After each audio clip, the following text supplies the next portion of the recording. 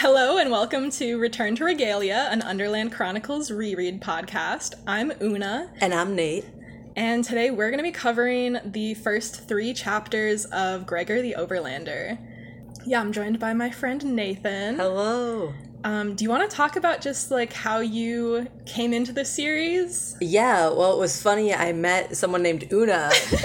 I came into the series because Oona was like, I don't remember how it came up, but you were like, you have to listen to this. And we listened to the audiobooks of it in the car back and forth on our way to work, which was really cool. So I just kind of got introduced to it like little bits at a time, and also with Oona just occasionally like speaking along with entire paragraphs of dialogue.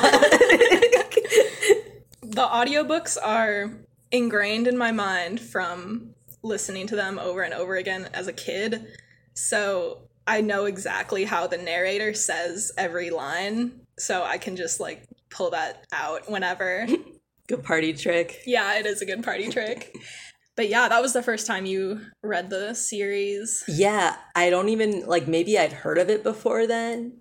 Mm-hmm. I think I was intrigued by the name. I thought it was like an adult book.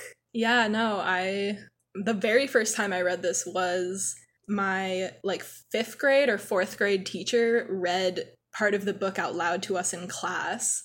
I don't know if we ever finished it as a class, but at one point my mom got the audiobooks from the library, and then we just kept getting the audiobooks from the library. Nice. So I think we should just get into it. Let's go.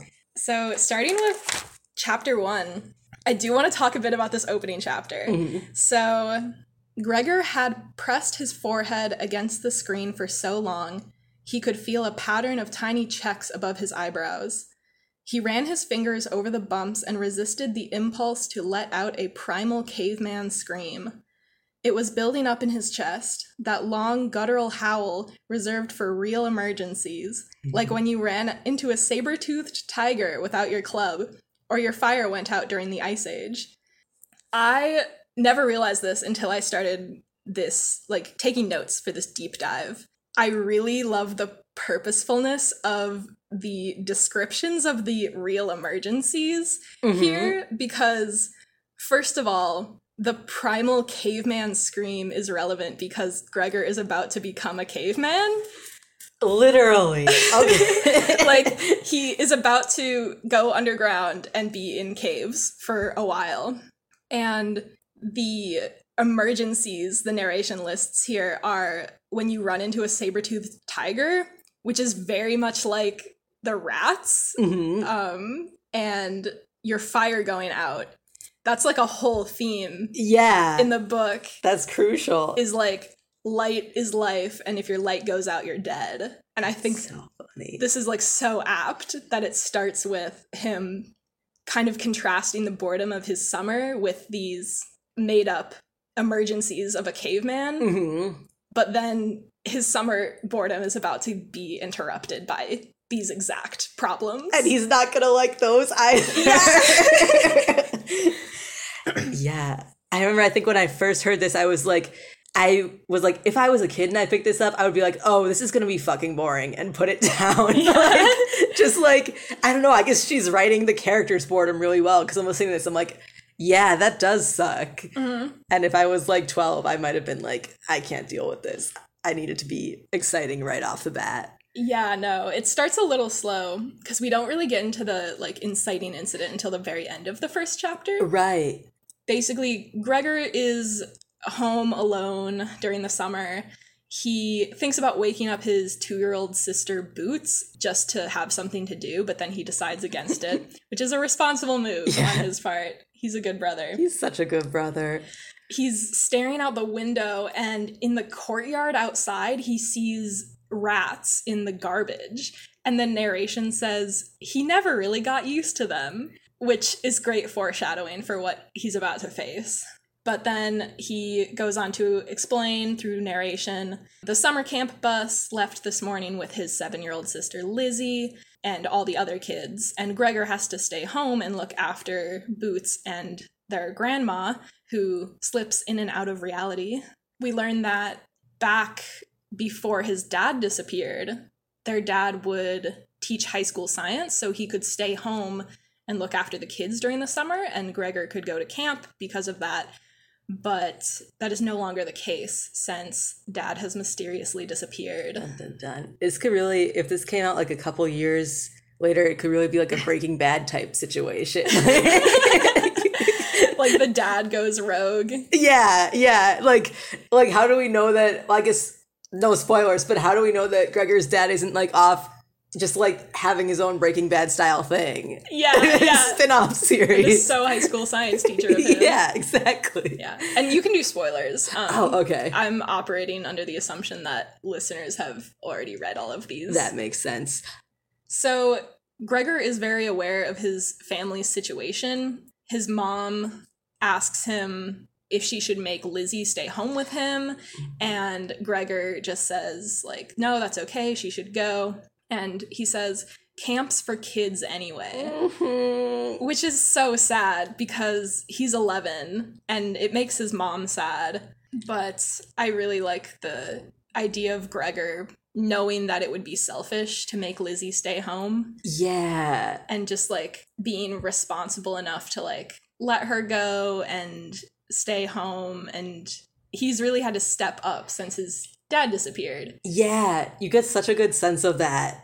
Like, this chapter just sets up all the problems that he's gonna leave when he goes to the Underland, but it's like, he knows and has to deal with all this shit that's, like, too much for him, and yet he knows that he has to do it anyway. Yeah. And I really like how she writes that. Yeah. He's definitely still a kid, but he's also just, like, super aware of his family situation. And like you just said, during this first chapter, we learn a lot about Gregor and his family. Basically, Gregor is really mature and responsible for his age. He's really selfless when it comes to taking care of his sisters, and he wants to make things easier for his mom. And his mom feels sorry for the position that he's been put in, but Gregor doesn't want her to worry, which is just, like, so sweet.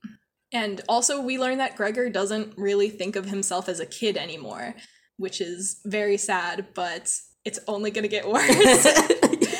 So yeah, Grandma calls to Gregor from the other room and calls him Simon because Grandma is having a bit of an episode. And she says that she's worried he forgot his lunch pail and talks about him plowing. So through the narration, we learn that she grew up on a farm in Virginia.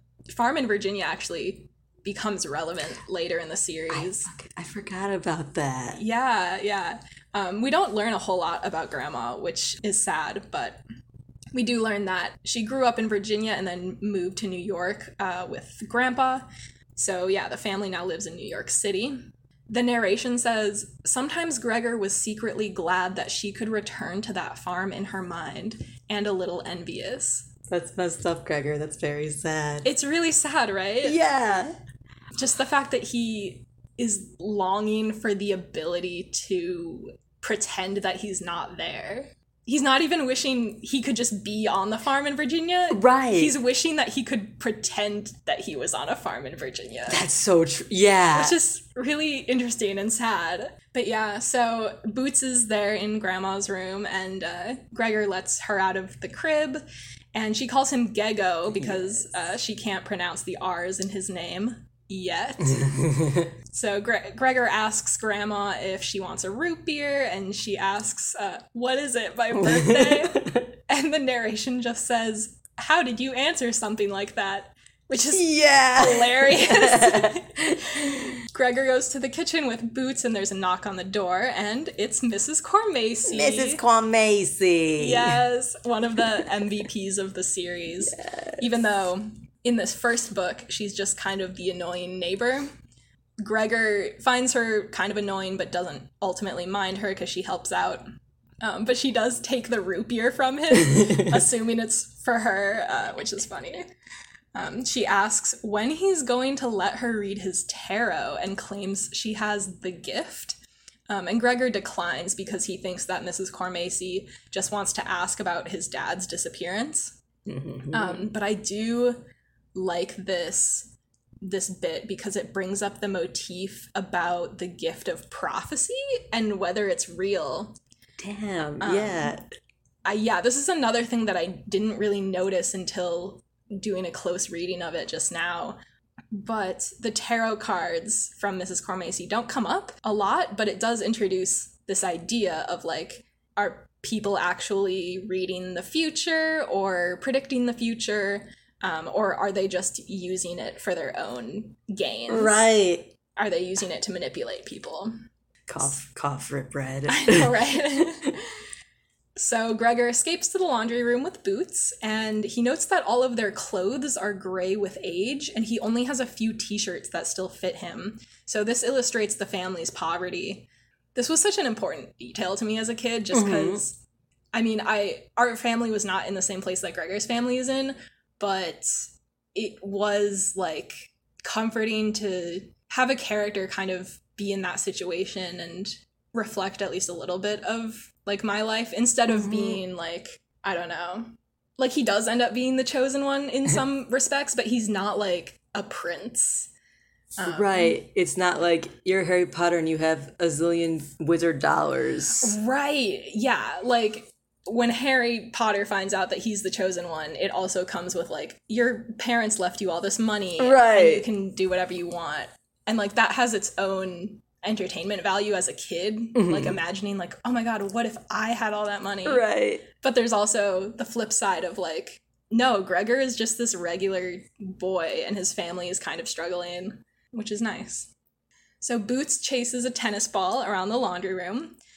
Gregor notes that she has a dirty diaper and purple marker all over her hands. Gregor tries to remember the last time he felt as happy as Boots, which is just devastating. Man, this dude's just having, like, what do you call it? Like a dark afternoon of the soul, just like all the time. Yeah. He does not know how sad he is, and yet he does. Yeah.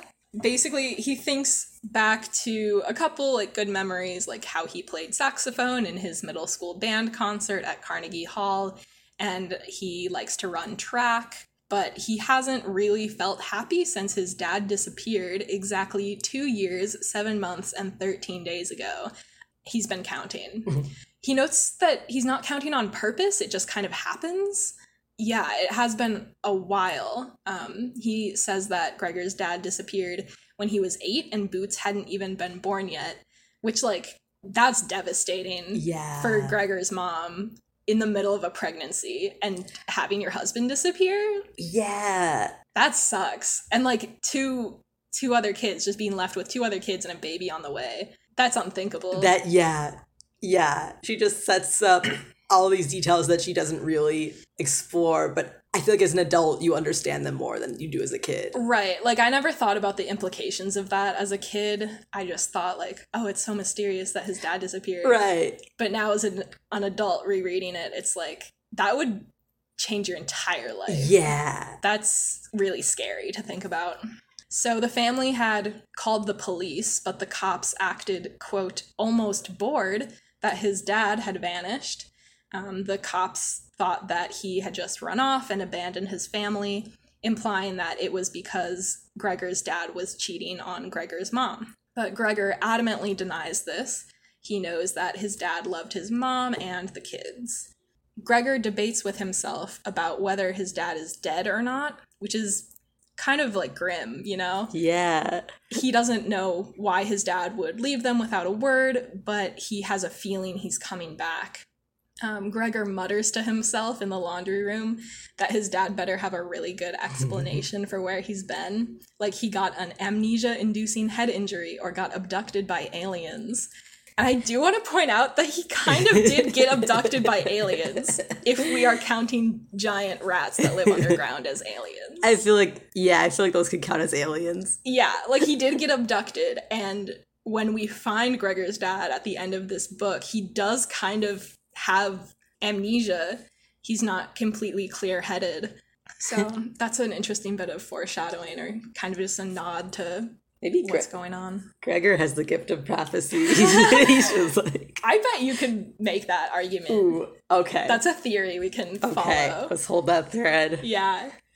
Gregor tells people that his parents are divorced and his dad lives in California, and most people believe the lie more easily than the truth. Gregor starts thinking about what he'll do when his dad gets home, and then he has to stop himself because he has a rule against thinking about things that'll happen after his dad returns. And this keeps Gregor from thinking about the future at all, since he's convinced that his dad could show up at any moment. So he's afraid that if he thinks about having his dad back, he'll jinx it, and it won't happen. The narration says, "As happy as some daydream would make him, it only made returning to reality more painful." Gregor is acknowledging that his system isn't great, but it does get him through the day. Yeah. Which is super rough that he has created this, like, coping mechanism for himself. Right. And on some level, he knows that it's not healthy, but it's also, like, all he has. Yeah, just to get through the day, every day. Yeah. It's devastating. Yeah. That's another thing that I just didn't understand reading this as a kid. I didn't take a step back and think about what that meant for Gregor's, like, psyche. Yeah. Like, his state of mind is really in turmoil. Like, he's always on edge. Like, I don't know, I'm not a doctor, but, like, hyper vigilant. Like, he's always expecting his dad back. He can never think of having a future, so he's always kind of unstable in the present. Yeah. It's sad. Yeah, he's just living day to day and not thinking about the future at all, which is a really rough way to live at 11 years old. Yeah. Or at any age. Yeah. Once you're 12, you can handle it. Yeah, I know, right? Once you get into 7th grade, it's like that's where the real shit begins. Yeah. So Gregor hears Boots giggling behind a dryer. The two of them find an old air duct covered by a loose metal grate in the wall. So it's dark inside, but there's some kind of strange mist that's drifting out. And Boots... My own theory. The fumes in the shaft are just, like, hallucinogenics, and they hallucinate their entire adventure in the Underland. It's a story about the dangers of drugs, actually. Oh my God. I remember back in the day of, like, when I was 13 in the Gregor fandom, someone had done one of those, like, edgy theories about, like, what if Gregor and Boots just, like, died on the fall down and everything afterwards is, like, their afterlife. Or, like, they're in comas at the bottom of the shaft and this is their hallucination. Yeah. I feel like it would lend itself well if it was, like, adults liked it. There will be some dark and edgy Gregor stuff. Yeah. Although teenagers can be more edgy than that's true. Adults. I'm just trying to think, like, who, like, I think of the Alice in Wonderland thing. Like, who's making all those, like, edits where she's, like, on acid or something? Literally. That's so interesting that you bring up Alice in Wonderland because Suzanne Collins actually wrote Gregor the Overlander thinking about Alice in Wonderland. Oh, that's fucking wild. Yeah, she was thinking, she had, like, been reading Alice in Wonderland, I think, and she was thinking it's so much more likely that you would fall down a manhole and find something in the sewers rather than fall down a rabbit hole. So in some ways, this is, like, her retelling the Alice in Wonderland story, but, like, modernized for New York City. Right, like, yeah, Alice in Wonderland, Escape from New York. Boots holds out her arms curiously and falls into the air duct. Gregor lunges to try and catch her, and he falls after her. And that's how the chapter ends. And this is basically the inciting incident of the entire series. Yeah. Like, nothing is the same after this. It's a great first chapter. It sets up so much. It really does. Like rereading it, I'm like, wow, they really get right to it. Like, when I first heard it, I'm like, oh man, it's summer, it's hot. But it's like, no, he's going right down that hole. Yeah. We get a little bit about his family, and then it's right into the adventure. So yeah, chapter 1 sets up a lot of what's to come in the book and the rest of the series. It tells us about Gregor's values and fears, which is very important for a protagonist. I'm gonna wait for Lola to stop scratching. Intermission. Lola's the third podcaster. She can't read. But her opinion is still, we value her thoughts. Yeah, her opinion is too many rats. Yes. Too many rats, not enough eating. Yeah. So we learn that Gregor loves his family. His dad was smart and faithful. His mom is caring and hardworking. And it also kind of sets up Boots as this pillar of purity and a model of joy. Right. Which she continues to be throughout the series. We also learn that Gregor is very self-sacrificing when it comes to taking care of his family. And he's been through a lot and grown up quickly. and he's come up with a maybe not so great way to compartmentalize and cope. So we also learn that Gregor has learned a lot of hard lessons from his childhood. He's learned that he can't always trust authority figures like the police who disregard his family's crisis.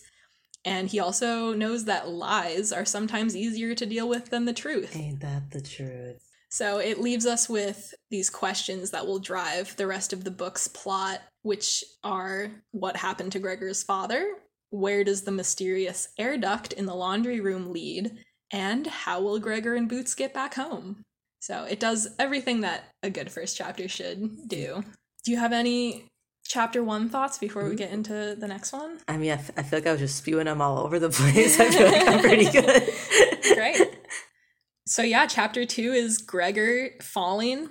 He's confused because the laundry room is in the basement, so theoretically there shouldn't be anything beneath it. So he doesn't know where they're falling into. He can't see because there's this mist surrounding him. He tries to reach out a hand and find a handhold, but can find nothing. He calls out to Boots and hears her laughing, and Gregor is glad that she's not scared, but he is. Yeah, because that's a nightmare. It's nightmarish, right? Yeah. I love that Boots is just, she thinks it's a slide. Right. She's just like laughing and having the time of her life. It's like, Boots, you're not touching the wall. Yeah, there's kind of a recurring motif about how Boots she's not scared of things, but it's only because she's like not old enough to understand to be scared of things. Yeah. Yeah, we'll get back into that later in the book. But yeah, it is nightmarish what they're doing. So Gregor is actually thinking about a recurring nightmare that he has where he wakes up before he hits the ground, and he figures he must be dreaming. So he tries to count seconds, and then when he gets past a minute, he starts to get panicky again. It's like a worse nightmare, but it's also like that one scene in Spy Kids 2. I was just thinking that. It is. To be fair, I feel like that scene also would be terrifying if it wasn't in Spy Kids 2. Very true. So the mist starts to clear, and Gregor sees the walls of a circular shaft, and there's an updraft slowing their descent, like Spy Kids 2. And he and Boots land on solid ground unharmed, but it's completely dark except for a faint light off to the side. So Boots is over there, and she exclaims happily about a big bug. Gregor follows her and trips, landing on all fours in front of a gigantic cockroach. Later, we learn that this is Temp. Oh, yeah. Another MVP of the series. Yes. But we don't learn that until much later. So right now, he's just the leader cockroach who's holding the torch. The narration describes the cockroach as 4 feet tall, sitting on its back legs. Boots is absolutely delighted, but Gregor is terrified. Gregor grabs Boots and tries to back away, saying, "Okay, Mr. Roach, so we'll just be going. He's so sorry we bugged you. I mean bothered you." Gregor gets down to the underline and immediately commits a microaggression against the bug. I love that he like corrected himself right away. Right. He's just like, "Oh, I probably shouldn't say bugged you." I think that's so funny. He's so polite. Yeah, he really tries his best. Gregor's mom really raised him right. Yeah. No, wait, that's not her name. That's Percy Jackson's mom. Jackson's mom is Sally. Grace. Okay. Gregor's. Because you blew my mind the other day when you said Gregor's dad never gets a name. He never gets a name. Back in the day in the fandom, we had like a poll to just like give Gregor's family a last name and his dad a first name. And I think we decided that Campbell was going to be their last name and that Lee is going to be Gregor's dad's name. Nice. But like we just made that up. Actually, looking back, I kind of dislike that we did that. Because now if everyone's using that, it's like you can't come up with your own. And I think that people should just come up with their own headcanons for what the last name is. Yeah. Well, I say his dad's first name is Walter. I actually have a theory that Gregor is in part named after Grace because they both begin with GR. So I think that Gregor's dad's name starts with EL because Lizzie's name is Elizabeth. Oh, that's fun. So I'm wondering if Gregor's dad's name is like Elijah or something. Yeah. Oh, that would be fun. Yeah. That's my own my own personal theory. I like that. You were searching in the text for that one. Yeah. You're like drawing connections. But yeah, no, it is wild that they just don't have a last name. Right. But we can make up whatever we want, which is kind of cool. Temp speaks up in a hissing voice and asks, "Smells what so good? Smells what?" And Gregor is stunned and confused because this bug is talking to him. So Temp repeats his question and then clarifies, "Be small human, be?" And I do want to just take like a little moment here to talk about the way that the cockroaches talk. Yes. They talk in this kind of Yoda-esque redundant syntax, which I'm absolutely obsessed with. And at some point I will make syntax trees to try and figure out if there's like a specific way that they're forming their sentences or if it's kind of just whatever Suzanne Collins thought would sound interesting. But me being the linguistics minor that I am, I remember you breaking down all the Underland ways of speaking. I will eventually get around to making like syntax trees and about all of them, going through the morphology of their names and whatnot. I'm really excited for that. But I'll do that when it's more relevant to the story, because we do get into linguistics as a theme later. Like, language becomes very relevant to the plot at some point. That's why you like this book so much. Yeah. Before I even knew I was into linguistics, I loved the parts in this series that talk about how language is important. I'm gonna probably do like a whole episode about that. Nice. Just because I'm obsessed. But we can move on for now. So Gregor thinks that it's ridiculous that he's talking to a giant bug, but he tells himself to be cool. And he takes a big sniff and realizes what the bug means, right as Boots announces, "I poop." And Temp is very impressed, and he asks to come closer. And that's when Gregor realizes that there are a dozen more cockroaches behind Temp. And they come into the light, and they're all admiring Boots, and she loves the attention. Temp addresses Gregor as Overlander and asks if Boots is a princess or a queen. This is the first time we hear the term Overlander, which is very fun that it's coming from Temp.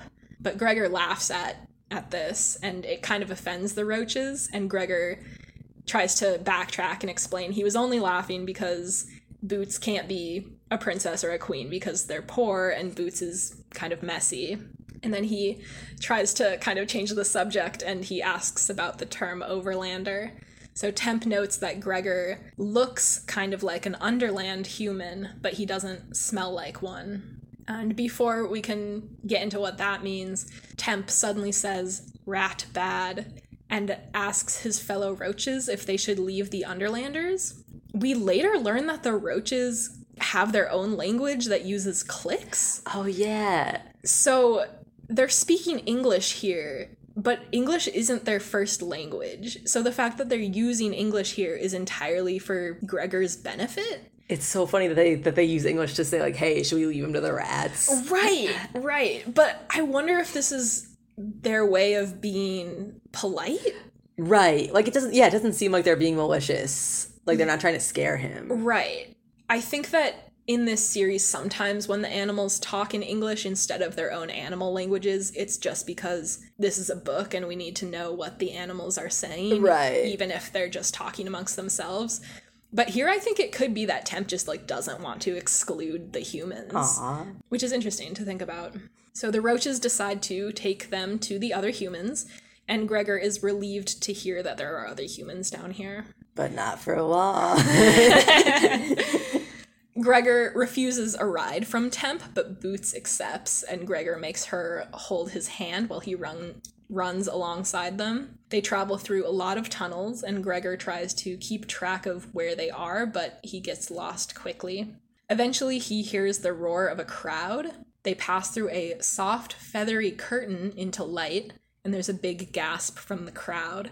Later, we learn that this feathery curtain thing is actually bugs that are just like, I don't know how they get them to stay in the doorway, but they're placed there by the humans so that when the flight pattern of the bugs is interrupted, the bats know about it. Oh. So it's like an alarm system. I totally forgot about that. Yeah. We don't learn about that until later, I don't think. But yeah, that's the soft, feathery curtain that he's talking about.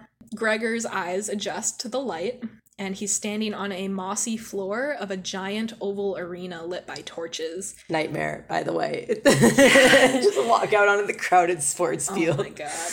There are seats lining the edges of it like a sports stadium, and there are a dozen giant bats of various colors circling overhead, the smallest of which has a 15-foot wingspan, which I didn't bother picturing correctly as a kid, but that's gigantic. Yeah, that's taller than that's taller than like 2 people. That's taller than 2 people. And the roaches are only 4 feet tall when they're sitting on their back legs. Oh, yeah, wait. So, like, that's like a child.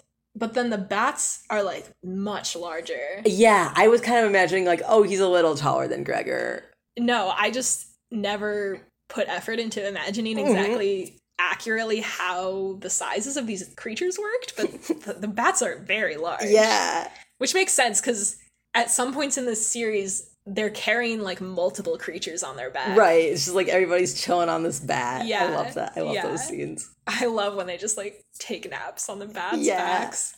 A ball falls off the back of one of the bats, and Gregor realizes that they're playing some kind of game. And Boots, because she loves chasing balls, she goes running after it. Gregor bolts after her, but a golden bat dives toward Boots, and Gregor realizes that there's a girl riding on the back of the bat. Later we learn that this bat is Aurora, and we're about to learn that this girl is Luxa. So the bat does a loop, and the girl falls off its back, and she does a double backflip in the air and lands right in front of Boots, and she holds out her hand and the ball falls right into it, which is the most badass entrance of any character in literature. Yeah! Like, this whole next part where Luxa introduces herself is one of the most iconic scenes of all time to me. It's everything. So Gregor sees her catch the ball, and he thinks that it's either a feat of remarkable timing or incredible luck. And when he sees Luxa's arrogant expression, he knows there was no luck involved at all. I love that. It's the best way to introduce her. Right. She's so impressive and arrogant, and she's very smart and talented and athletic. So it's kind of showing off how talented she is, but at the same time, she's such a show-off. Right. Like, I mean, you're going to say what her next move is. Yeah. Like. Yeah, so obviously we're about to meet Luxa, and there isn't a whole lot else that I want to pick apart in this chapter, except that we meet Temp, even though we don't learn his name for a while. But he ends up being one of the most important characters in the entire series, even though he's never really a main character, and he also doesn't go through any character development. Because he's already perfect.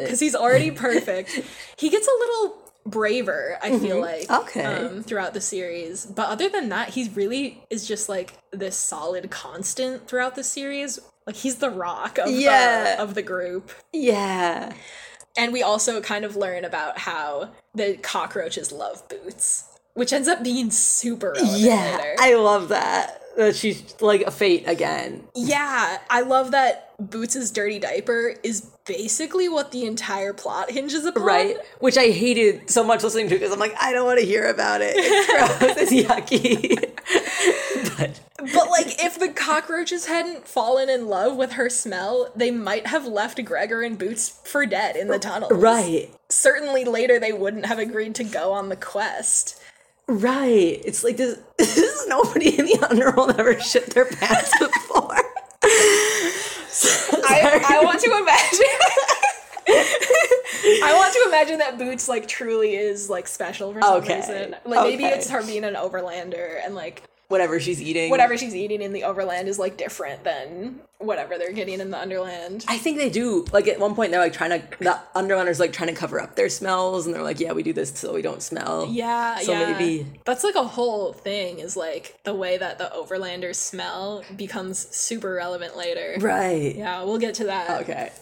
So chapter 3 starts with a description of the girl. So her skin is so pale that Gregor can see all the veins in her body. He compares her to one of those science books that shows the circulatory system. Her hair is silvery blonde, and it's woven in an intricate braid. And her hair is so long that she can tuck it into her belt at her waist, which is impressive. Yeah, especially because she's doing sports. Yeah. And she's also wearing a thin band of gold on her head. And Gregor, looking at it, has the bad feeling that it's a crown, which he's right about. It's later confirmed. It also says that she's 6 inches shorter than him, which I never thought about. Uh-huh. But I guess Gregor is, like, super tall. I'm wondering if the Underlanders are just, like, smaller because they're malnourished. Yeah, I mean, they're not getting, like, their vitamin D. You get Yeah. rickets from that. Your bones aren't good. Yeah. I think that if we really broke down the science, we would find out that it's impossible for humans to actually live underground like this, because they would just get so sick and not be able to function without the sun. But we can suspend disbelief for the book. And then we also learn her most important feature. Her eyes are a dazzling shade of light purple. When I was a kid, I thought that was the coolest shit. I was like, I want purple eyes. Because, like Boots, my favorite color is purple. Oh, nice. I didn't even know that. Yeah. But actually, this is really interesting. I do want to take, like, a tangent and talk about Alexandria's genesis. Have you heard of this? I was going to bring that up. I'm like, not the time. But no, it is the time. We're going to talk about it. So Alexandria's genesis is a completely made-up genetic mutation. When I was, like, 13, I did see this described in a Tumblr post, and because I was 13, I totally believed it, because it sounds rad as hell. I wanted that so bad. I know, right? But this is what I found with just, like, some very cursory Googling. So people first started talking about Alexandria's genesis on the internet in, like, 2005. Even though people claimed the first instance of this condition was recorded in the year 1330, it's all made up. It's all made up. It dates back to 2005. Dang, you really did your research for that. Listen to this. Okay. Legend has it that a girl named Alexandria was born with blue eyes that changed to purple by the time she turned 1 year old. And there's this whole story about, like, how her parents take her to a priest, and the priest tells them a story about a race of people with purple eyes, thought to have come from Egypt after mysterious light flashes in the sky. And these people also had very pale skin. So as the story goes, Alexandria grew up to be very beautiful, and she had 4 kids who were all girls who also had the mutation. And Alexandria never got sick, and she died at the age of 150. Damn. So supposedly this gene was discovered in 1968 and got named after her, but this is all totally fake. There is no gene, there is no condition that does this. It's made up. But just for fun, here's the full list of characteristics that people with this mutation are supposed to have. Purple eyes, no facial or body hair, just the hair on their heads, eyebrows, eyelashes, etc. How convenient. Yeah. White skin that doesn't tan or burn. Women with this mutation are also said to never menstruate, although they can have kids. I was like, oh, ideal. I know, right? They don't get sick, and they appear much younger than they actually are, and they typically live to be 130 to 170 years old.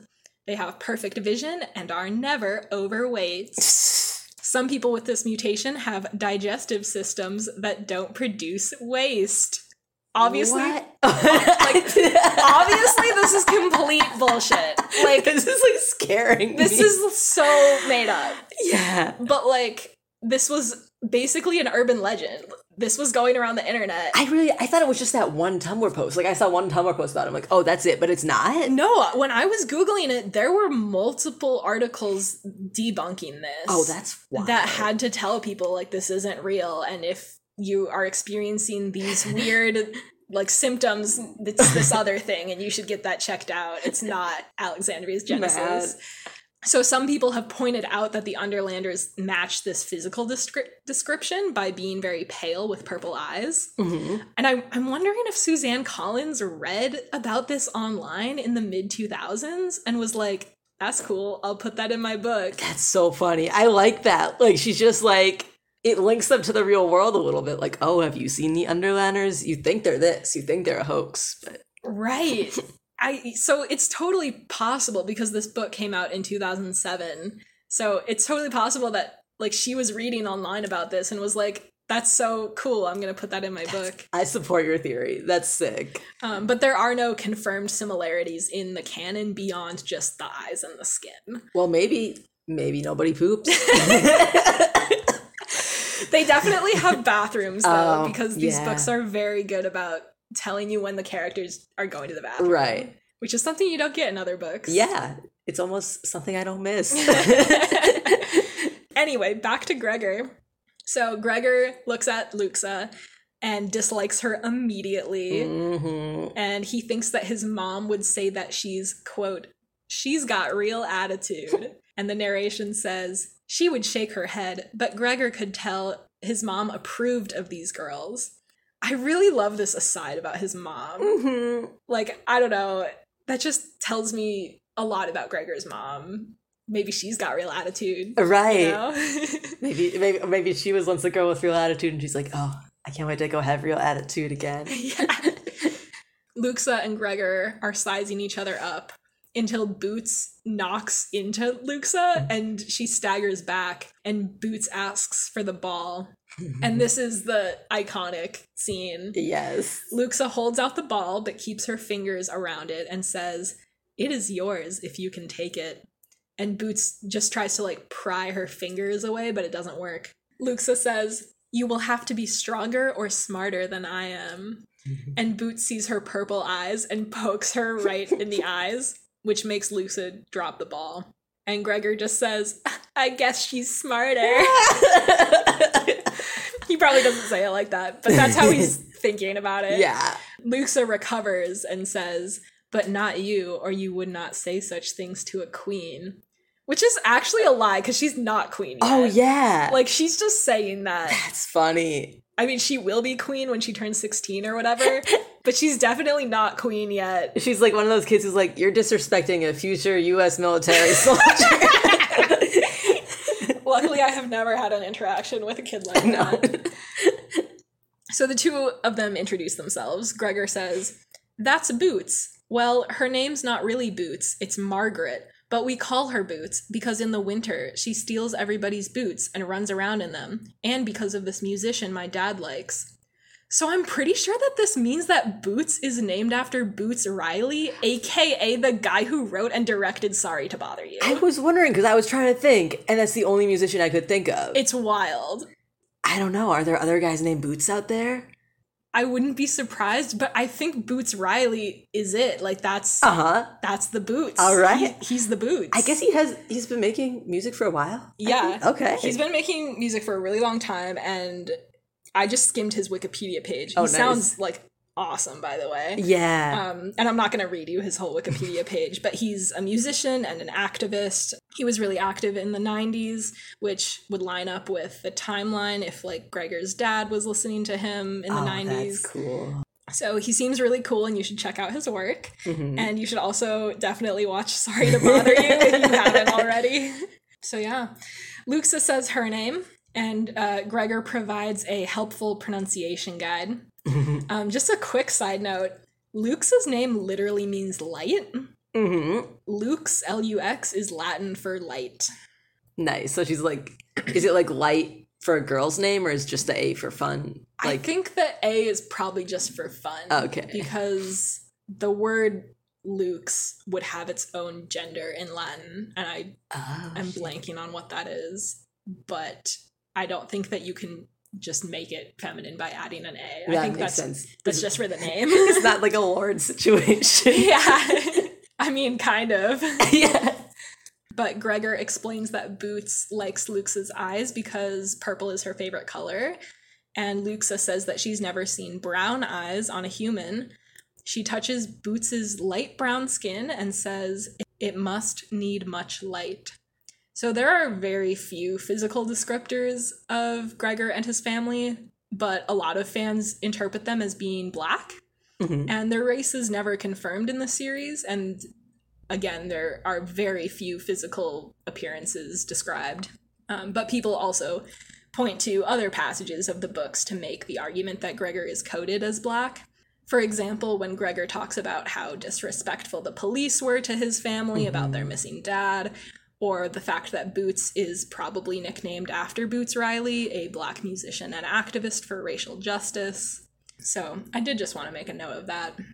Anyway, Luxa is touching Boots' skin and it makes her giggle because she's ticklish. Gregor thinks for just a second that maybe she's not so bad after all. But then she stands up and tells Gregor they have to bathe because they smell. And we learn later that this is because the rats will smell them, but Luxa doesn't explain that, so it just sounds really rude. Like, she just says, you smell, you need to bathe, and she doesn't explain why. And, like, no one really explains it to Gregor, which gets him in trouble later. Oh, does it? I don't... Yeah, it's in these next couple chapters, but, like, no one explains to him outright that the rats are evil and can smell if he's an overlander, so he doesn't take them seriously when they say, you have to stay here. Mm-hmm. It's just, like, a recurring thing that no one is ever telling Gregor the whole story, and...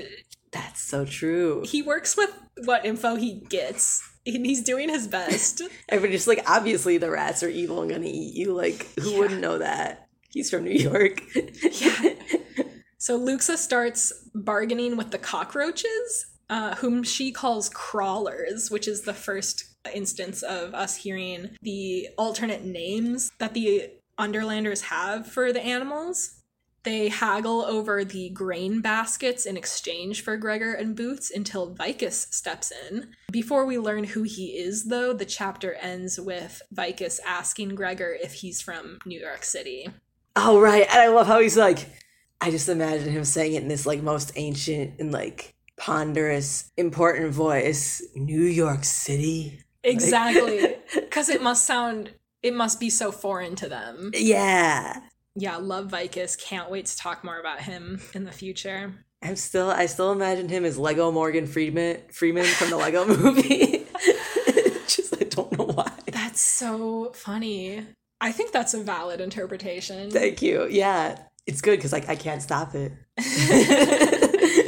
I never paid attention to the physical descriptions of these characters when I was a kid. Mm-hmm. Like, I'm pretty sure that when I first read these, I completely missed the fact that you can literally see their veins through their skin. Uh-huh. And that they have white hair. Because I remember when I was, like, 10 or 11 years old, I did think that Luxa had brown hair. Oh, uh-huh. Like, I just was not paying attention to the physical descriptions, I guess. So only later, when I started seeing fan art, when I was, like, in the fandom on Tumblr, I was like, they really do have veins all over their body because people draw the veins and it's really creepy. Mm-hmm. And I just didn't think about that at all as a kid. Like, it's very unnerving the way that they look. Yeah, I kind of tuned out the veins part. Yeah. But, like, if you actually saw somebody and you could see all their veins through their skin, yeah, that would be weird. But that was the first 3 chapters of Gregor the Overlander. Yeah. Any final thoughts? Probably, but can I think of them? Do you have any final thoughts? I just think they're a really great intro to the book. Yeah. Chapter 2 is a little slow, and it's interesting rereading it because there are implications set up there that, like, later have relevance, like with the cockroaches. Yeah, chapter 1 is, like, the perfect little intro to Gregor and his family.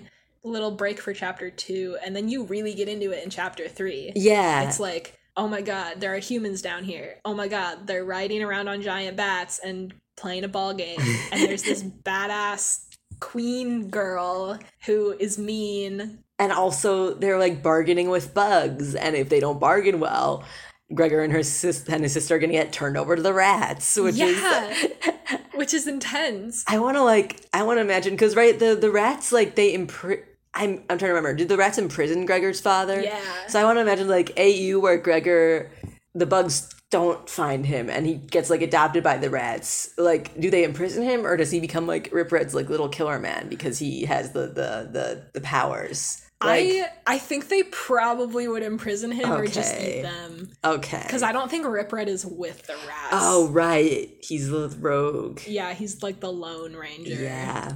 Really so hot for a rat.